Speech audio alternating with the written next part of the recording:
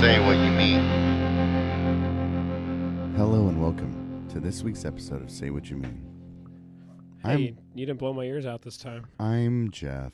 And I am Jake. You sound like a raspy I like got that stud. I've got that that 50s smoker voice. Yeah, dude. It's gonna Mike Wazowski.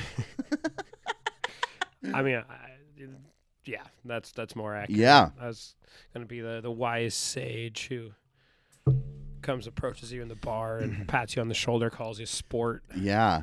Oh, dude, that reminds me of something else. Have you seen Encino Man? No. Never. No. Okay. I know I've seen it at some point, but it has Jen's love Pauly Shore in it. Okay. Did you know that she loves Pauly Shore? No. Oh. She's like obsessed with Pauly Shore. She like sweats Pauly Shore. This is not DJ Pauly D. Oh, do you not know who Pauly Shore is? Because that's what I keep running into with you young kids. No. Never heard Taryn doesn't know who he is. Never heard of Pauly. My other sister-in-law doesn't know. And Clay knows because he was raised right. Okay. I can't believe you don't know who Pauly Shore is. Anyway, so we watched Encino Man. Do you know the premise? No. Two guys, Stoney and Dave. They are living in Encino, California. They're in their senior year, about to graduate. They're kind of like no names, just kind of like not really known in their high school. Dave's in love with this girl. They've been friends forever, but now she's hot, and he's kind of a dweeb, and like he's like, well, now I miss my chance. Like she's too hot for me and too cool for me. Well, he's digging a pool in his backyard, and an earthquake happens, and reveals a man frozen in ice. Okay. A caveman. Is that the Encino Man? He is the Encino Man. Okay. Okay, so that's the premise. And then so Dave, who is Sean Astin. Yeah, I know Sean Astin. You better know Sean Astin. He was in Lord of the Rings. Have you ever seen the Goonies? Yeah, I know. Okay. Well, shit, I don't know. So Sean Astin, he's like the main character, and he's trying to exploit Link, is his name, because he's the missing link from humans, I guess, is what they call him. So he exploits Link to like try to be cool and popular. He brings him to high school and integrates him into his life. And Link is actually really cool because guess what? Humans are cavemen forever. But there was this one scene that I really wanted to get to. So Dave's little crush that he wants to take to the prom, he asks her, will you go to the prom with me? And she says, no, I don't want to go with you. Will you ask Link if he'll go with me? And so Dave so Brendan Fraser plays Link. Okay. Oh, Brendan Fraser, sorry. Academy Award winner. I don't know. There's such a weird cult thing now. It's like hating Nickelback and liking Brendan Fraser, ironically, is like okay. I've new, not like ironically liked Brendan Fraser. It's like that's like the new thing. It is the new thing. But he crushed it, I guess, on The Whale. I haven't seen it, but I'm going to watch it. I'm not going to watch that. Have you seen The Mummies? Yes. Have you seen Blast from the Past? No. Oh. He's in some good movies. The only Brandon Fraser I know is The Mummies. Okay. I started watching the first one. It's pretty good, dude. If you can get past the really bad CGI. Yeah. Cheyenne was like, this reminds me of Indiana Jones. Oh, boy. And I was like, whoa, okay. Number one is way better than number two. Yeah, we just started number one. Anyway, so he takes Link out to this remote road. And shoots him? Essentially, he says, word for word, look, I could have cut you up and killed you. Is the first thing he says in the scene when he's about to tell him, head down that road. Sorry, I have no use for you anymore. Oh, wow. So, I don't know how many people who have seen Encino Man or haven't seen Encino Man, but Dave is probably one of the biggest piece of shit movie characters I've seen in a long time. Oh, wow. He's just like, dude, you can't help me get the girl, so the options are I kill you, and it wouldn't matter because you're a caveman and nobody knows who you are anyways, or you just get. Huh. So, how does it get resolved? Stoney, who's Pauly Shore's character, was like, dude, you're a piece of shit. You can't do that. Which then he's like, all right, fine. Hey! Talk to me, Dave. Let me know what's going on, man. What are you doing? I'm letting him go. What? Look, I can't handle him anymore. Besides, he'll be better off with somebody else, all right? No, he's not, Dave. Please, just listen to me. Call him back. I can't take it anymore. I'm not kidding, Dave. Call him back. It's done, man. I'm serious. Call him back. You know that's harsh. He's not my responsibility. You're the one who wheezed off his gig the whole time because you thought maybe it'd get you somewhere. And now the guy gets a little crusty and you're just gonna bag him. It's not happening, Dave. I'm sorry, that's not how it works with friends, man. You don't bag your friends just because they get in your way, no matter what, dude. Like you care? The only thing you have ever cared about in your life is Nugs, Chillin, and Grindage. Yeah, well, I happen to care right now. That's convenient. You came along for the ride, and you let me do the dirty work because you thought it might work out to your advantage. Those are desperate words of a loser. Maybe Matt Wilson was right about you all along. Take that back, Stoney. No, you take it back. Take it back! You take it back!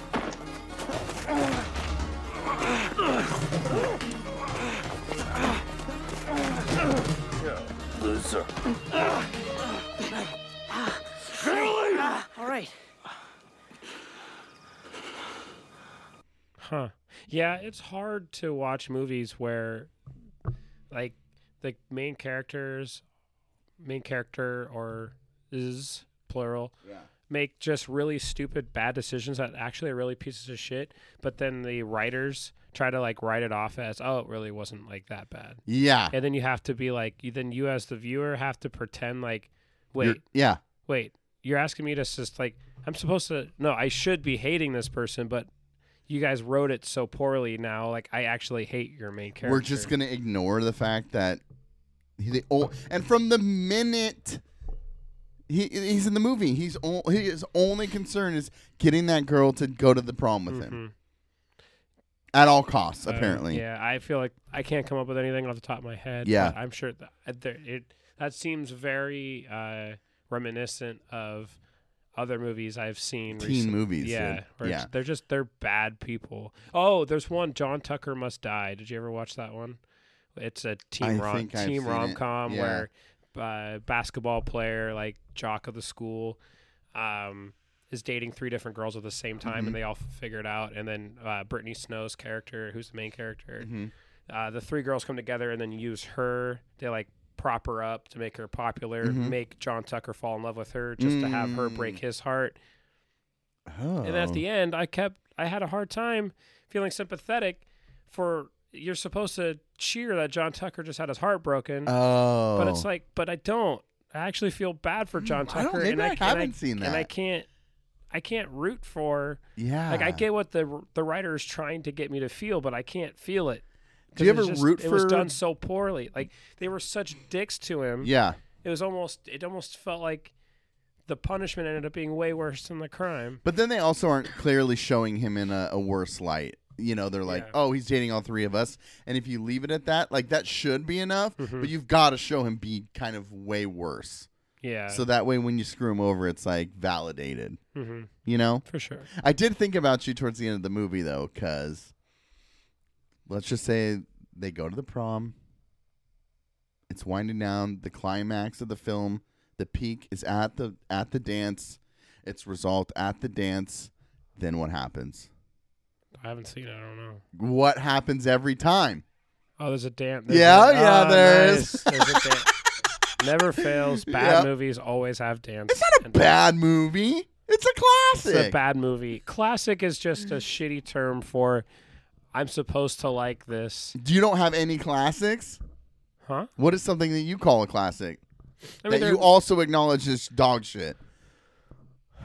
Movies that are like classics? Yeah. I don't know. I just don't prescribe to this movie is a classic. Because it's just, I think that is used as an excuse to be like, I don't really like it, but I like it because it's fun, or I like it because I'm supposed to like it. Isn't that why you're supposed to like That's films? all Christmas movies. Okay, sure, but isn't that why you're supposed to like movies is because they're fun? No, like, yeah, you like it for, I mean, I don't know. I just wouldn't say something is classic because, that's Just because it's old doesn't mean it's good. It's not that old. How old is it? 30 years? 92, maybe? Yeah, 30 years. Maybe older. 82, maybe. Maybe it was 82. Now you're at 40 years. Yeah. So that's old. There's dude. there's there's 100 years of Nah, film. Man, there is some bad movie. Just because it's old doesn't make it good. Like people, dude, there was like the two like main comedies from our parents' era, or at least my parents' 92, era. 92. Okay, so 30 years. Yeah. Porky's. Okay. And Fast Times at Ridgemont High. Okay. Have you watched either of those? Those are supposed to be with Sean Penn. Sean Penn is Spicoli. Yes. Yeah. And okay, I've seen this. Maybe it's because I lived outside where that humor, I would get the cultural references and the humor. Those movies sucked. Yeah, dude. but Phoebe Cates is a babe. Which one's Phoebe Cates? Is that the one in the red bikini? Yeah. Yeah. Yeah. She's a fox, dude. She's in Drop Dead Fred. Have you seen it? I think that sounds familiar. Where she has an imaginary friend? I think I've seen that, but it's a long time ago. It's a classic. Oh, it's a classic, huh? No, I don't know. I think there are movies that okay, fine. Maybe a classic is a movie that can be viewed across generations and remains I think you're diving deep into this term. I don't flippantly throw it around. I'm really tired of catch-all terms that end up meaning nothing, like woke. Oh, okay. Okay. It's a classic.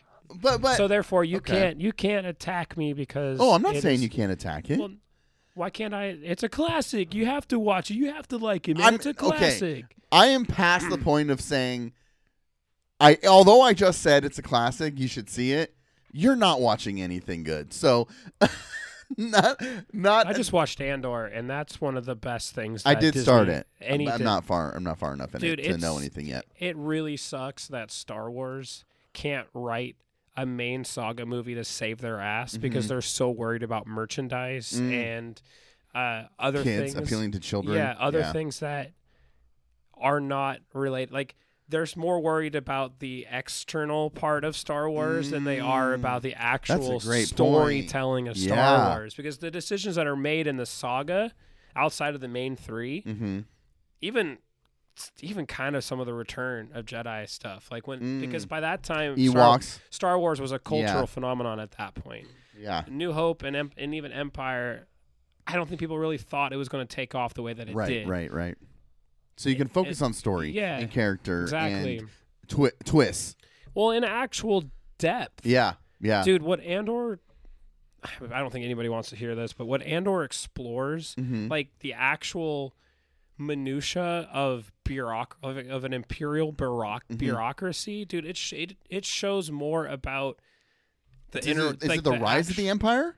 No, or is the Empire established? It's Prime Empire. Oh, okay. Before Rebellion. Right. So it's like as the Rebellion is starting to take off, so like Empire has established itself, it's already spread. Yeah. Dude. And they have all I'm excited. I'm going to watch it. Good. I started it and I was like, this isn't getting the attention it deserves right now. I can't remember what else I was doing. So I was like, I have to pause it for now so I can really just focus on it. Yeah, it just sucks that like everything that's great with Star Wars is the stuff that is on the margins of Star Wars, like Rogue One, Andor, Mandalorian. Yeah, I mean, I guess Mandalorian is pretty big, but it's not main. It's not Skywalker saga. No. Yeah. It sucks that you have to get your real Star Wars kick. You have to go to the margins. Even the animated films or series. Bad Batch, excellent. Clone Wars. I started watching the one with Baby Ahsoka. I'd thrown that on because me and the foster son were like just flipping through Star Wars, and I was like, "Oh, this looks fun," and we watched a little bit of that. But I mean, yeah, even that has more depth to like developing characters and creating characters that you care about in a way different than the films do. The Empire feels so much more real and so much more depth. It's so much more deep. Yeah. And gross and disgusting, but I think you get the sense of like you can attribute so much of what the problems that the Empire is dealing with, that you hear like things falling through the cracks, right? And people within bureaucracies the reason why the rebellion is able to maneuver is because the empire is so big. They can't worry about small little local issues. So what do? They farm it out to private security. They farm out to private security companies, and then private security companies have all sorts of issues with, with corruption and laziness and just like. Interesting. And it explores all that, like how difficult empire is, and then if you, because I've studied the history of empires, right, dude, so much of like it. They do such a good job of actually taking real history, real political science issues, and attributing it really well and effective into this. So overall, I just get really excited about stuff like that. It was accepted well, wasn't it? It was. Yeah. It was. Critics, which is so funny because that's what it's going for, right? Yeah. Is the poli-sci analysis of empire. And people are like, okay, I love this. And it's like... Yeah, adults love it, but yeah. I don't know. It would be an interesting experience. I don't think Disney wants to mess with a formula that makes them billions of dollars. Yeah. Because regardless of what filth you put out there, you can... It's going to sell because it's Star Wars. Yeah. I was thinking, like, in the first 3, Vader is so... He's intimidating and scary because he's so... mysterious, right? You don't know. You know that people are afraid of him. You see him choke dudes to death. Yeah. But that's the extent of it. But it's all the fringe films and series that we've seen now that really show, like, okay, he's a savage and he will murder anyone and he doesn't care. Yeah. And we saw the development of that in the prequels, which is fun. I love the prequels. But then everything else we've seen on, like, Disney Plus so far have now, like, Obi-Wan when he's like murdering children. Absolutely. Yeah. in Rogue One where he's because in both Obi-Wan and Rogue One he's a younger Vader that is way more excuse me. Yeah. way more of a loose cannon. Yeah, I love it. Anyway, pivot off of Star Wars. Andor, if you haven't seen it, highly recommend. It's a classic. It's a 12-part It's a 12-part series. The only movie I think of all of the main saga, I think that transcends generations. That I think anybody could sit down and be like, I enjoyed that movie. Yeah. Is Empire Strikes Back. Yeah, I think so too. Yeah, I think like Kylie's tried to sit down and watch Star Wars with me before, and getting through A New Hope is hard. I think that's hard for someone who hasn't ever watched Star Wars before. For sure. But you can't watch Empire without watching New Hope. Right. It's a big undertaking. How far did she get? I think she fell asleep sometime after Tatooine. Yeah, in the first one, Mos Eisley. Mos Eisley Spaceport. That's amazing. Okay, well, I don't mean classic in the sense of like the generalized, like it's a classic. But I mean, like when I look back, like that's one I know I grew up watching. Encino Man, I know I watched it and I know I enjoyed it. But now watching it again as an adult, it's different. It's much different than I remember it being. Well, you're gonna pick up on things that you didn't pick up on as a kid. And then that's why I'm watching The Mummy again, dude. It's a solid movie so far. I'm maybe halfway through. I like it. It's good. I forgot how good it was. Your ability to like start and stop movies is quite astounding to me. I can't, if I don't sit down and watch it, the whole thing, I will never pick it back up. Oh, I'll pick it back up. We're halfway through like 3 movies right now. We're watching Signs, Lord of the Rings, and The Mummy. You guys have been on Lord of the Rings for a while. Yeah, we paused just because with Cheyenne doing school and trying to stay focused on that. She's been killing it, doing a great job. Well, that's good. So I got back on my antidepressants. I haven't talked about it on here. Okay. But yeah, I mean, you've told me. Yeah, I went. I ran out. Like I'm surprised. Do it again. Oh wow, really? That was good.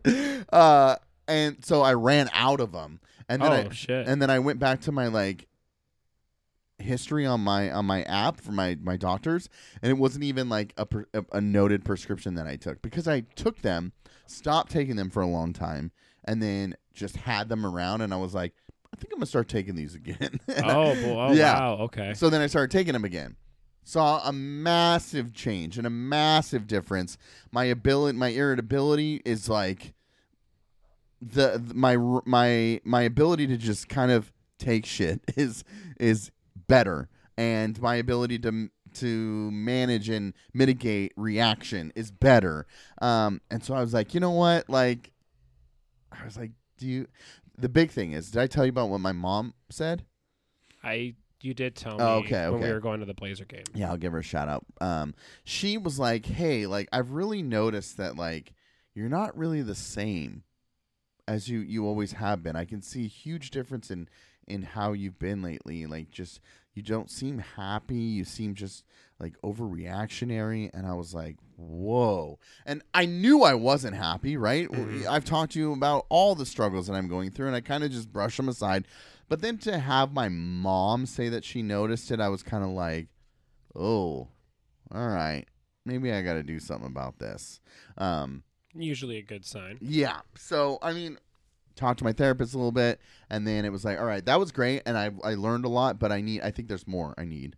I was looking at, like, UV ray, like, lamps and stuff to help me because, you know, I get my power from the Earth's yellow sun, and it's not here in the Northwest yet. So, I mean, it has been recently. It was yesterday. Yesterday was gorgeous. Oh, my God. But I was just like, all right, I'll start taking them again. So then I started taking them again, and there was a massive difference, and everybody's noticed a massive difference around me. So it was like, all right, I guess I'll continue this. So then I had to go on a doctor's appointment today when I got off work, and then I was like, hey, I need this refilled, and they did like a quick mental health assessment, just asking me like, how do you feel on a range of this to this? That's pretty standard. Because I just didn't even have it in my file. So we did it, and then we got it refilled, and then I ran to the pharmacy real quick to pick it up. So I'm back on them, but I can see a difference. I can feel a difference. I've been going through some hard things these last few days. And I could tell because I've been off of it for like a week, and I could just tell my internal voice is quicker to like not go to good places. Yeah. And I'm just like, I felt for the first time some of the same feelings that I felt during infertility. Just sadness and the inability to regulate. And I was just like, I need to be by myself. And I kind of like, I pushed the whole family away yesterday. It sucks. I don't want to do that. But like picking Cheyenne up from school, I was like, hey, dude, like if I seem a little distant and I seem like I'm not like in a good mood, it has nothing to do with you. I'm just going through some things right now. And I'm just internally kind of just trying to work through them. She was like, okay. Like she gets it, you know, but I got the medication, so let's try to work on working through some things. Sure. But I just wanted to say, like, I want to talk about it because I know that mental health is something that we talk about regularly on here. But just, you know, there's always adverse feelings to medication, and even from me. But clearly, if everybody's noticing a difference, then and they like me better, well, that's all I want is people to like me. Sure. That's the most important thing. That's the only reason, dude. It's a pill that makes people like me. Taylor Tomlinson, the comedian, I think. Yeah. She says it perfectly in her newest bit. She said antidepressants. She was diagnosed with bipolar. Oh yeah, depression, and so she has this whole bit about mental. She does a lot of mental health bits within her stand-up, and she said for her antidepressants were the is like a 300-pound friend that sits on you and tells you to pick a different adventure when you're feeling triggered.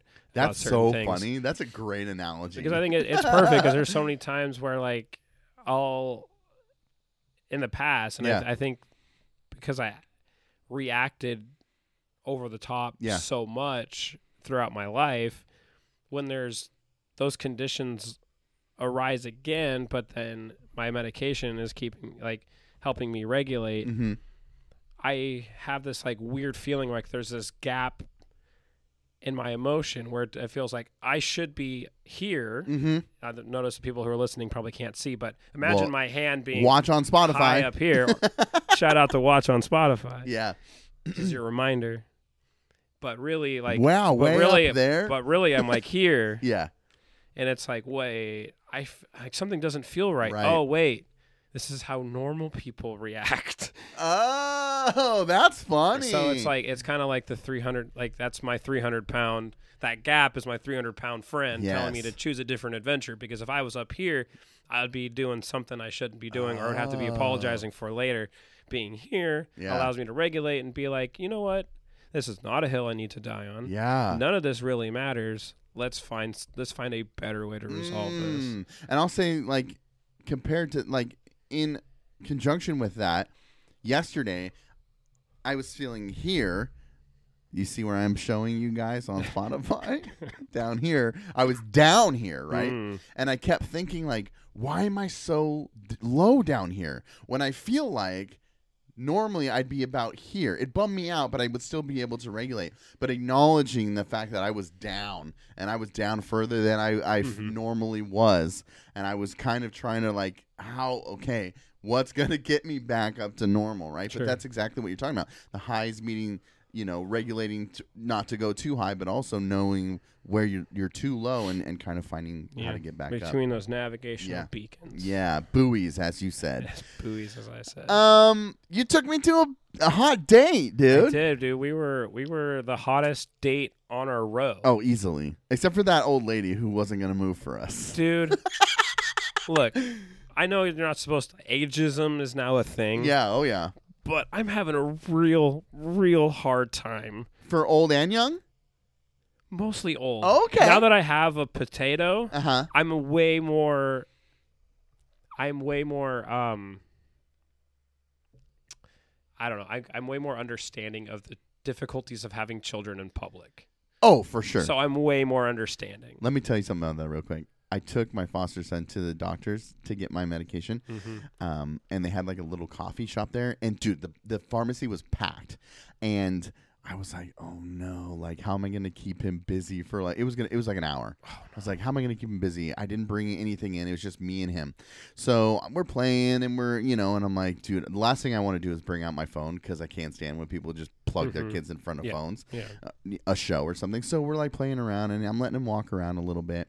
And there's a little coffee stand. I'm like, all right, I'm going to buy him a cheese stick. Like, he loves cheese sticks. So I was like, I'm just going to buy him a little cheese stick. So I go up, and I'm sitting by the coffee stand the whole time. And I walk up, and I was like, hey, I grabbed the cheese stick. And immediately he starts going, more, like signing more. And I'm like, all right, dude, I'm going to get it. Relax. And then so the lady scans it, and she's like, cash or card? And I was like, I got my card. And she's like, just take it. And I was like, what? And she's like, yeah, you can just have it. And I'm like, are you sure? And she's like, yeah. And I go, well, thank you. You don't have to do that. And she's like, no, take it.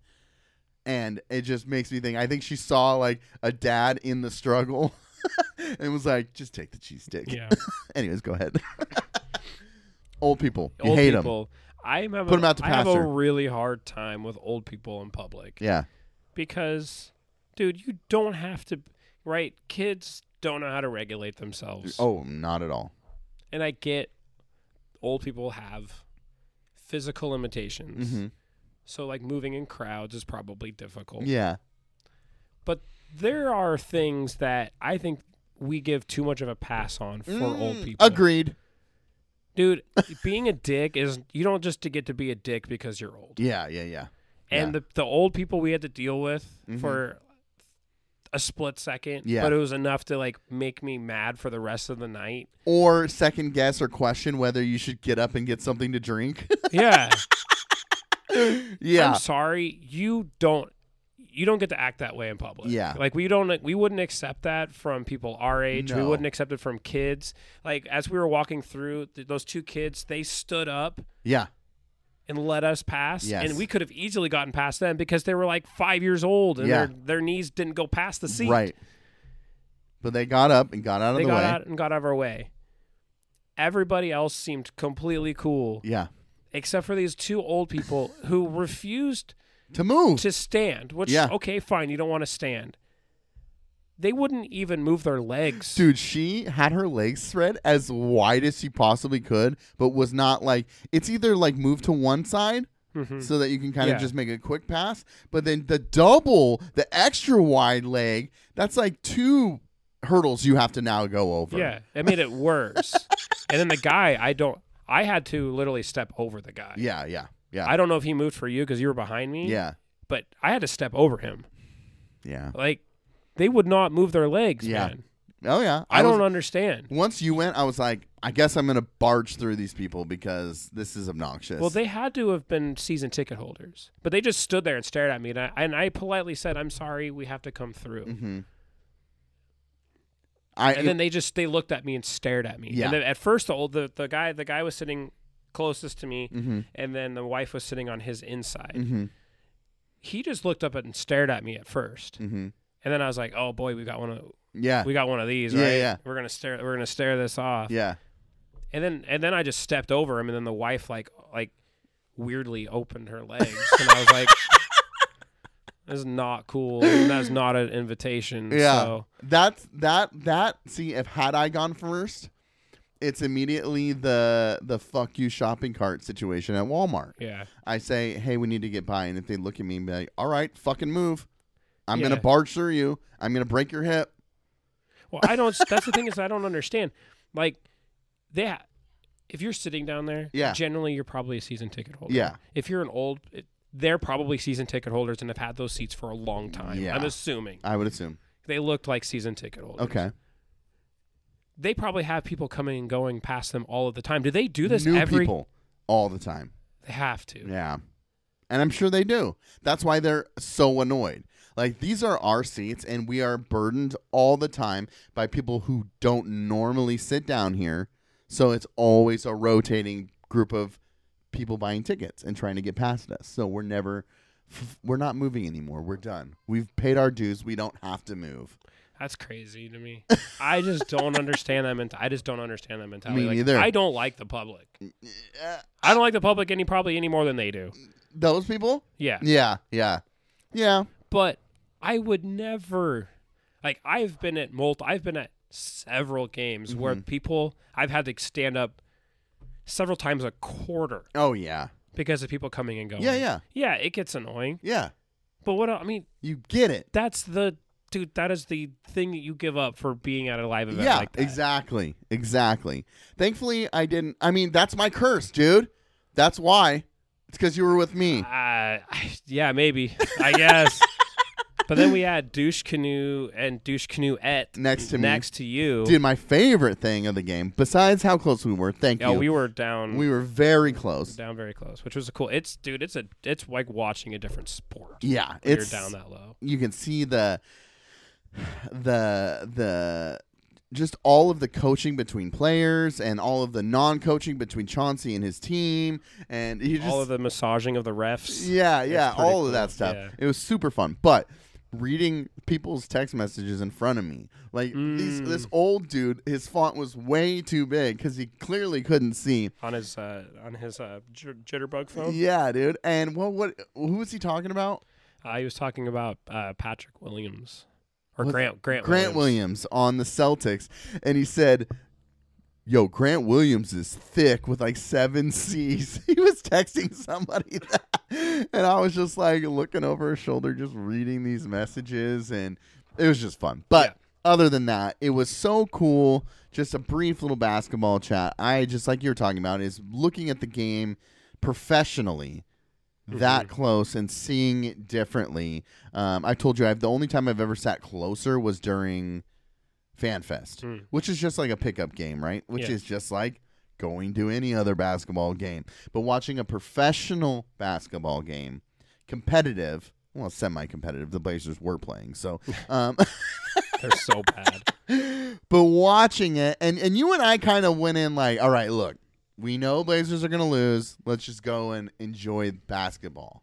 And I felt we did. Like, we were really like, I saw the Celtics in a new light and a new appreciation for the way that the sportsmanship they showed and just the true competitiveness of both teams at a certain level, like on a personal level. It was great. And watching just the little, the shirt tugging and the little things, little sneaky tricks they get away with or try to get away with, being that close to seeing it when you're, I sat recently in box seats and like that was cool. Like we're fancy, we're eating food, but you're still like seeing it from a top down kind of point of view. Yeah, a TV view. Yeah. the 300, it doesn't even feel like what it feels like on the 100 level. No. It's completely different. It's like you're watching it on TV. Mm-hmm. When you're watching it on TV, I can't explain it. It's so weird how where you sit and where you view the game changes how the game feels. It felt way faster sitting that close. Yeah, and way more compact. Yeah, way more compact. When you're up above, you're like, dude, there's so much room on this court. They're spreading it out. But when you're watching it that close, it's like, there's no room down there. There's no room. It's crazy, the windows in which they operate. Yeah. And they're operating in those windows in split-second decisions. Yeah. That's one thing we were talking about. It's like the Dame and Marcus Smart, the behind-the-back bounce pass in the paint to the cutter. You didn't see it, but it was impressive. Yeah. It was impressive. There was a lot of impressive moments in that game, even though it wasn't particularly close. No. But what a fun time. It was a fun time. Thank you. You're very welcome. I appreciated that. I was glad that you were able to come. Yeah, dude, I value that. Basketball and friendship. Murder in 2023. Murder in 2023. Yeah. So why even attempt it? Why even attempt it? Yeah. Why? Because you can't get away with it? No one gets away with it. I don't know if that's true. I mean, if it's a crime of passion, you're done. You're not getting away with it. Done. Absolutely not. If you had a reason to commit the murder, you were getting caught. If you have a reason or a personal connection, you're donezo. You're donezo. But yeah, I would agree with that statement. Like, I just feel like it's all the time. These people are just like, they know who it is. They know where it's going. Well, because everybody blasts it on their social media before they do it, or at least gives a bunch of clues. So many clues. Their cell phones. And dude, now I was watching one murder special where the computer in the truck was actually the data from everything the truck did was used as evidence. So the truck was shown to be at this place when he said he was actually here, but then at this time he opened the trunk, and at this point he closed the trunk. Why, dude? Like, they knew every detail because the computer calculated and kept record of all of that stuff. That's insane. Yeah. So burn your cars if you commit murder, burn your cars. But you had a note once that said murderers are stupid. Yeah, they're not smart. They're not smart. So I got to go back and look at my notes here because this was the first one I put on my list. All of these. Yeah, let's go back. So here's what I wrote. Serial killers are dumb. Yeah. Not smart. Oh, serial killers. That is much different than murder in 2023. Okay. Yeah, so I mean, I think it's still, especially if you're committing a murder out of passion, you're obviously very emotionally charged, and you're not going to make the smartest decisions. No. My problem with serial killers and where I was going with my particular topic was that the media needs to stop portraying them as geniuses. I think there's this real big assumption that these serial killers, and I think this is a trope that is all over primetime television when you're dealing with like crime shows. Yeah, the serial killer, they need to bring in like the expert, the brainy expert to combat the super villain that is like ahead of the detectives at every turn. He's like the super smart guy, and he's. I feel like there's the portrayal of Dexter as a serial killer. Yeah. And Dexter had like his other like forensic blood analysis. Yeah, so there's blood splatter analysis. Yeah, so there's like all these serial killers throughout time. I think there's this assumption that they're like these super smart people. Yeah. And that if you're a serial killer, somehow the reason why you're getting away with it is because you're super smart. And you know how to like play games. So what do you think it is? How do they get away? They just take advantage of a society that values freedom over security. Okay. Right? They're willing to do things that 99.9% of us would never even consider as an option in doing it. Doesn't mean that they're smart for doing it. I think we need to. That's a good point. We need to diverge this assumption that because you're willing to do something somebody else isn't, doesn't equal intelligence. It just means that you're willing to do something shitty generally. Dude, I think about that all the time. And because the rest of us operate within the navigational buoys. Doesn't make us dumb. It doesn't make the people who operate outside of them particularly smart. Right. There might be risk takers. Yeah. But a lot of serial killers throughout time have gotten away because our system, especially what I meant by our system values freedom over security, is that we all have mostly freedom of movement. Right. The majority, especially back in the 70s, our movement was not tracked. Right. We had pretty much the ability to operate wherever we wanted to, do whatever we wanted to. And as long as you weren't drawing a ton of attention to yourself, you could really get away with lazy cops, lazy bureaucrats, people not filing things correctly. Yeah. And if you weren't operating within there was no coordination. If you weren't operating within the same jurisdiction, i.e. you're a truck driver, you could do some real stupid stuff. Yeah. John Wayne Gacy, one of the most prolific serial killers, was not a smart guy. No. Cops were just homophobic, and most of his victims were gay young men, and they didn't want to listen to him. He should have been caught years. Plus, he had before. a lot of political connections. He had political connections in Illinois, but it's mostly incompetence that allows serial killers, incompetence of others, in our society in general, and what we value. Right? We don't want a surveillance. We don't want a surveillance society. Right. So they're willing to do things that the rest of us wouldn't do. So we don't have laws that are really set up to stop them. We have justice laws, but we don't have preventative laws to prevent serial killers, because a preventative law to punitive. We don't have preventative laws that would stop them from that would stop serial killers from committing those acts. Right. Because I don't think we'd want to live in that society. Right. I think about that all the time. Like, somebody could easily break into a house and commit a murder. Yeah, if it was random. Yeah. Does that make you smart? No. Absolutely not. But it just that's that threshold that most of us are like, I'm not going to break into somebody's house. That's insane. No way I'm doing that. Yeah. But that's what they do.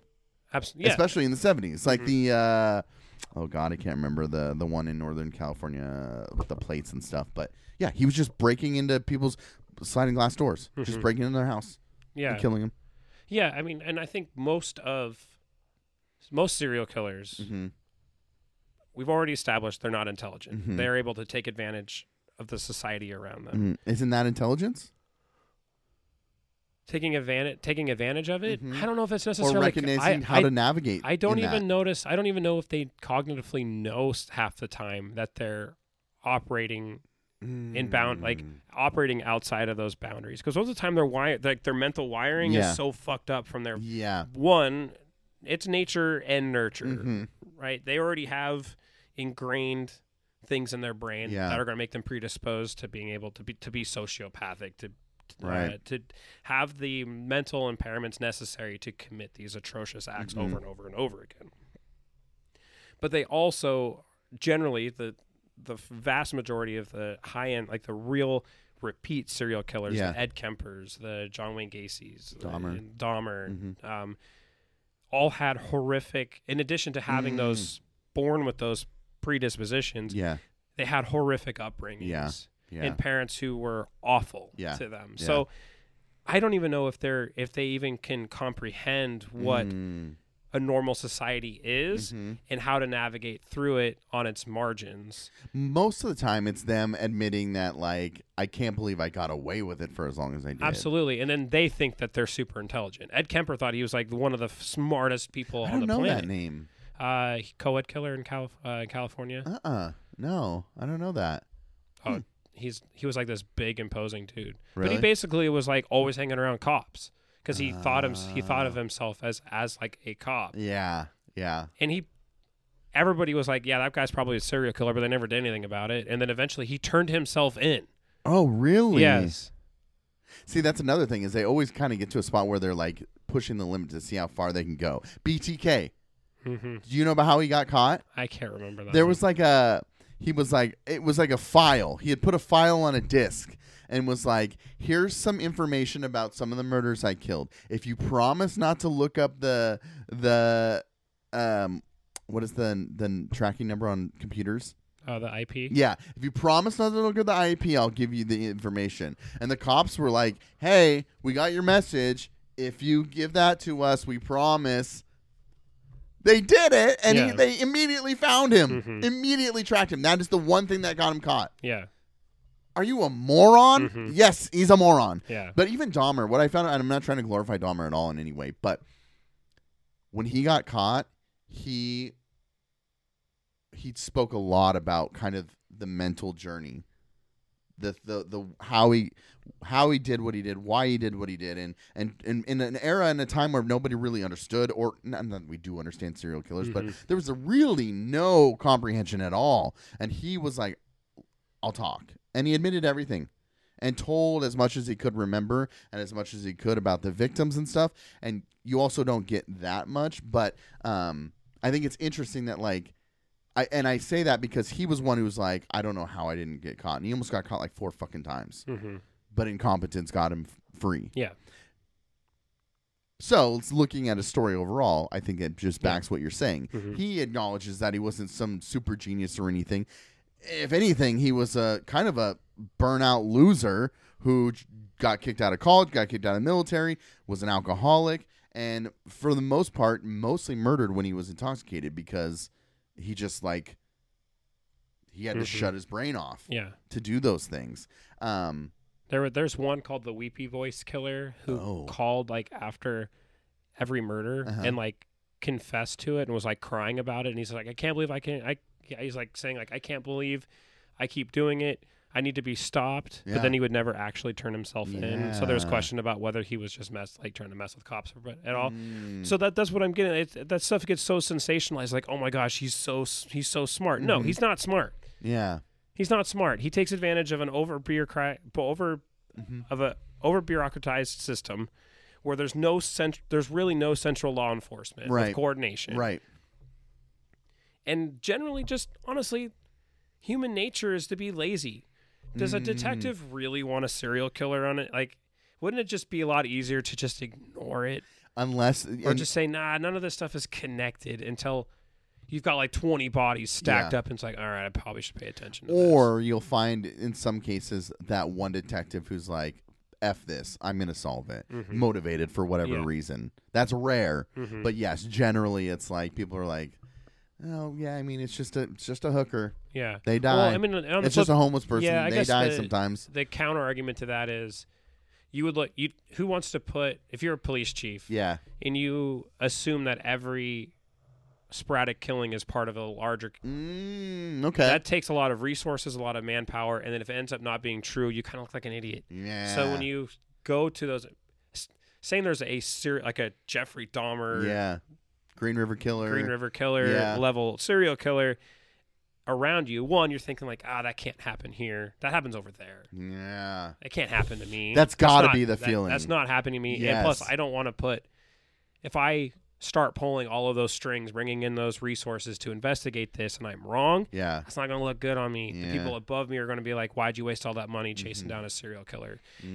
Occam Razor, whatever is the most logical. Most easily explained, most reasonably explained explanation is generally the answer. Yeah, and a lot of times these serial killer isn't the most easily explained. In that moment. Yeah. So, like I said, because these guys are most of us can't comprehend being a serial killer. Yeah. So we don't think about it. Yeah.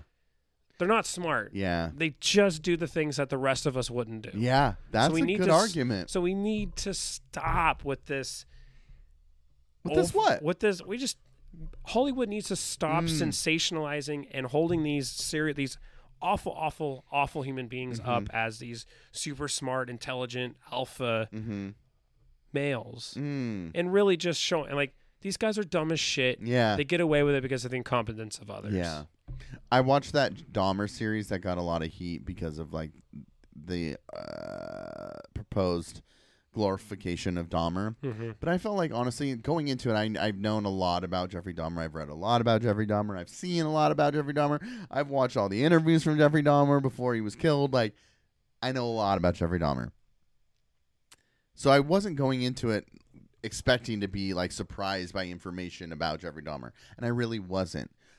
What I thought was great was they actually did spend a lot of time in developing characters that reflected his victims. So a lot of the stories and situations they were showing were not glorifying, but showing these victims' lives and kind of how he took advantage, like you were saying. But I don't know. And then they had like scenes where during the trial where literally verbatim, you can watch the footage of one of the moms screaming at him, and then in that series they had an actress act out the exact scene verbatim, word for word, what she said. So there was a lot of attention given onto the families. Now, the families weren't happy with the show, and they feel like it's glorifying. And one thing that they talked about in that show was like people were starting to create like fan fiction of Jeffrey Dahmer and sending it to him, and comic books of him and sending it to him. Well, how many marriage proposals did Helter Skelter do? Oh, what's his name? Oh my God! How do I not? Fucking Manson. Yes, a lot. That is weird. That is weird. Just these proposals to these people, these murderers. Dude, this one, there was a murder in New Jersey or in Virginia, who ended up. He was found guilty, sentenced to death in Virginia. The lead juror ends up like regretting her decision and starts visiting him in prison. Falls in love with him and marries his ass, and then was the key character witness for his death. For his appeal of his death sentence. It's just, there's so much. Wow. There's just, I just don't understand the appeal. But that's the shit that we run. That's the risk we run when we start glorifying these people. Right. Is that there's this sense that they're like these really mystical people that are worth studying. Where you are not, stop it, Ashley. You're not, listen to your True Crime podcast. Yeah. You were never. None of us are ever, no sane, I don't care how smart you think you are. Okay. Nobody could ever truly understand what is going through the mind of a serial killer. No. To do what Jeffrey Dahmer did, to do what Ted Bundy did, you will never be able to understand. And the fact is, they love it. They love the fact that people want to try to understand. Oh, yeah, because it gives them notoriety. It gives them the power. Not Bundy, Gacy for sure. It gives them the power that they have always sought over people. That's the reason why they did most of the stuff. It was about they watch power the news. And domination. They're watching the tracking of them. Exactly. They love it. We need to do a better job of a society to stop glorifying and mysticizing these animals. Guilty of it. I'm guilty of it. Especially, that's the reason why I've never gotten into true crime. Especially, a few years ago. Well, the true crime aspects that I like about is like I like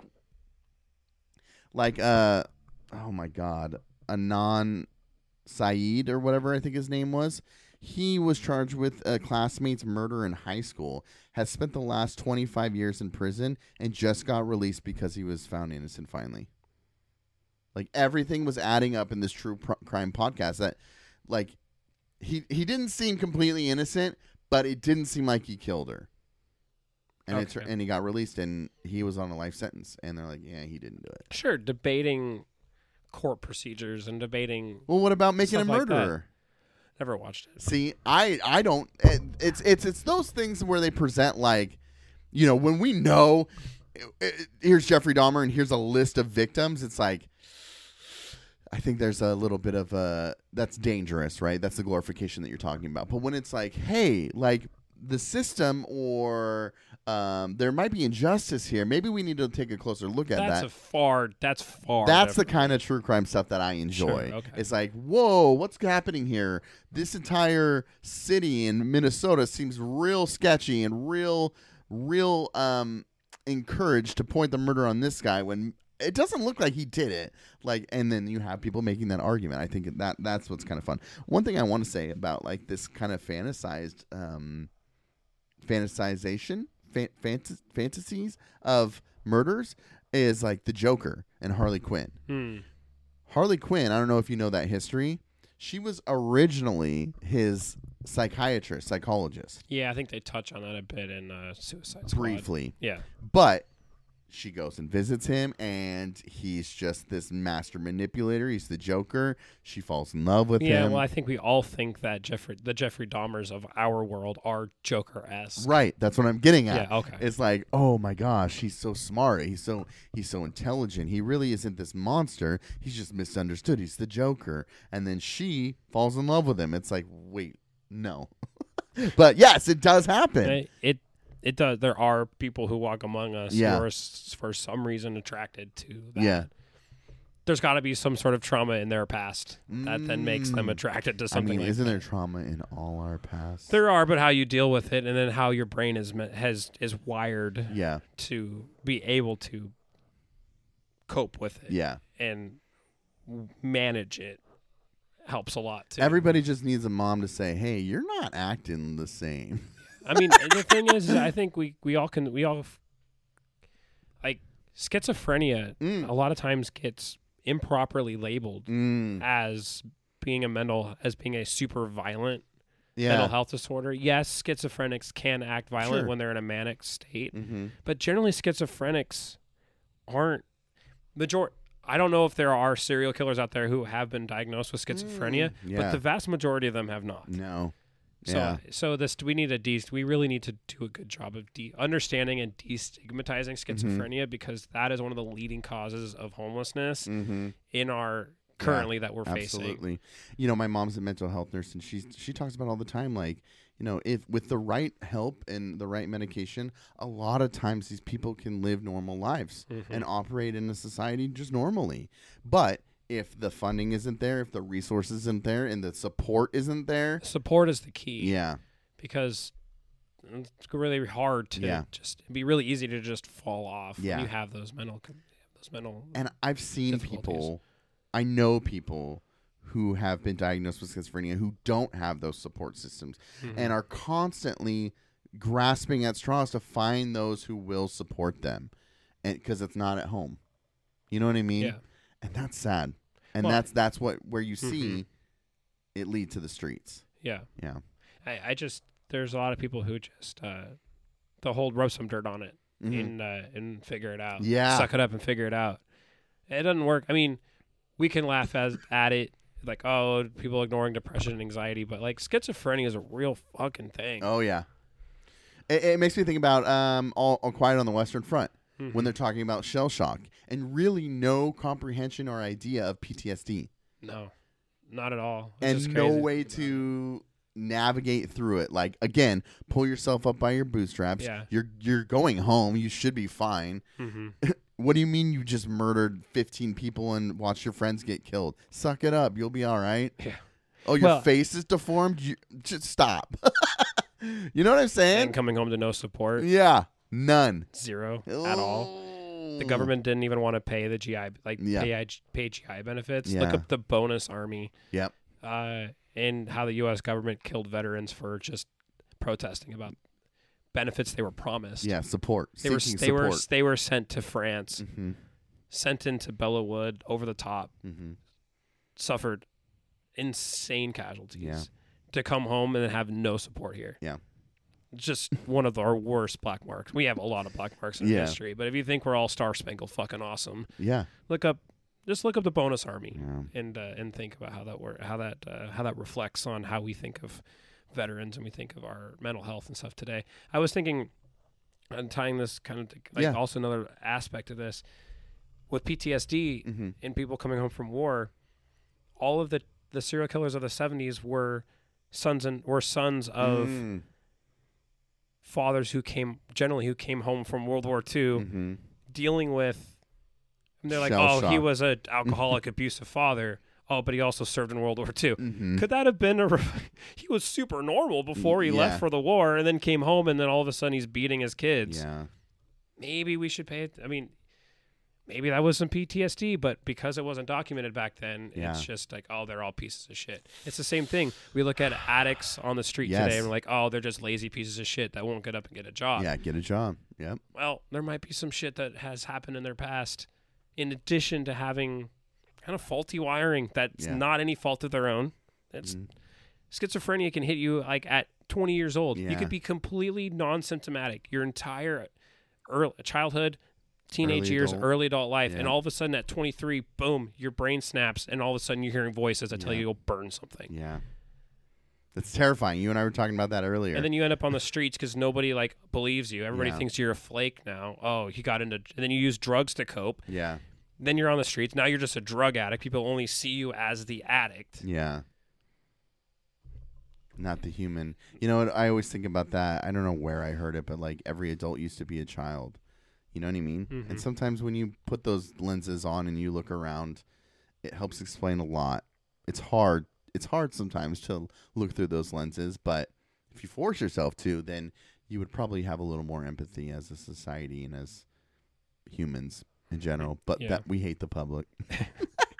We hate the public, but we love humans. Yeah, exactly. Exactly. How do we connect those two? I don't know. Any final thoughts? Did I have anything that we could quickly talk about? Yeah. Guns are lame now. Oh. Okay. I think guns are just lame. Okay. It's just weird. Weird for me to say. Have you not thought that before? And what does guns not being lame look like to you? People who just use them as tools. Use them as you hunt with your shotgun. Yeah, I was talking to somebody and they called it a toy. Yeah, that's lame. Yeah. But he's probably listening right now. Whatever. Dude, stop using that. Stop using that vocabulary, those descriptors for your firearms. Your firearm is a tool. Yeah, but if they aren't using it, is it a tool? It should never be a toy. Oh, very well put. But that's where I only use it when I go out to the range or I go out to shoot targets. Right? Mm-hmm. It's a game. It's a toy. It's not a tool. Then it's easy for you to switch from toy to tool because you use it as a tool. Yeah. To literally put food on your table. Mm-hmm. Literally taking it to go and bring food to your belly. Well, I get a lot of enjoyment out of using my gun, but dude, that was the hottest thing you've ever said. I get a lot of enjoyment out of using my shotgun. Sure. For hunting purposes. Okay. And why? Why? How? And if I could, justify going range shooting, that's fun too. It's fun to get out and shoot. With their toys. Guns themselves are cool. Okay. But now just guns, just as a abstract concept in the context of America, guns are fucking lame, dude. Dude, I think what you're describing and feeling is kind of what I've always felt. Really? It's just, dude, if you're I own one. If you're open carrying, stop. Why? What if there's a Trump supporter who walks in and he's totally shredded the American flag and he's about to start beef and kill people? You want that guy armed in that room? Wait, what? I was just using the Trump supporter as the offender coming in. Say he's got a torn American flag. He's wearing it as a cape because they always shred the American flag and always try to disgrace the American flag. Yes. So he comes in. He comes into the whatever establishment, and this guy just caught on. He comes into an establishment, and that one guy's not armed. I'm just talking about open carry. I know you are. I have no problem. I have no problem with agenda. Concealed carry. Why? Because concealed carry is using your gun as a tool. Okay, so the difference is open and concealed. You're open carrying for a very specific reason. Okay, flexing. You're using it as a novelty piece. You're using it as a accessory, as a provocative accessory. Mm-hmm. It is literally the definition of, wearing a vagina hat. It's the same thing as wearing a fucking vagina hat. Okay, you're making a statement. You want people to feel uncomfortable around you. Oh. These people get off with people looking at their gun and being uncomfortable. And they're noticing. And they absolutely notice because they're looking around. They know, they like the power that comes with having that gun and how people react around them. Trust me, I've been around a lot of them. And they say that? You can just tell them how they act. Okay. You can just tell how they walk around. Yeah, I'm not saying they have to say it for us to get that. They walk around. They're always, and it's always prominently displayed. Yeah. There is no reason for you to be open carrying. Yeah. Tactically, it makes no sense for you to be open carrying in public. That's a good point. Because if you're open carrying and there is an active shooter, who are they targeting first? The person who has the gun on their hip chest. Because you're an automatic target. You're the automatic threat. They're going to take you out first, you dipshit. Yeah. Conceal carry, if you are legitimately concerned with where you are and you feel like you need to be concealed carrying, that is your right. Absolutely, I support it. Right. Because it's there as a tool. Yes. But also, if you are a freedom-loving gun owner, which the majority of them claim to be, if a store says we don't allow you to conceal carry, you have to uphold private property rights. Don't concealed or open. Well, some are like so. My old place of business, we allowed concealed carry, but we did not allow open carry. Okay. And people would get so pissy about that. And we would be like, "Hey, you got to understand, we're a store that is only a quarter hunting related. Yeah. The rest of our store is camping, fishing, boating. We have a lot of people who come into our store who are not gun owners, and we're in Portland. Yeah. Where it's open carry is not legal under Multnomah County and City of Portland law. So even if we wanted to allow it, we would be essentially complicit in the breaking of Multnomah County law, right, in which we operate in. People would still try to ignore that all of the time. Yeah. And I'd always, as a manager, have to go talk to these D-bags and be like, hey, did you not see the sign that says you cannot open carry? And then I get an earful about infringing on their rights, and then it just comes down to I'm a pussy. Yeah.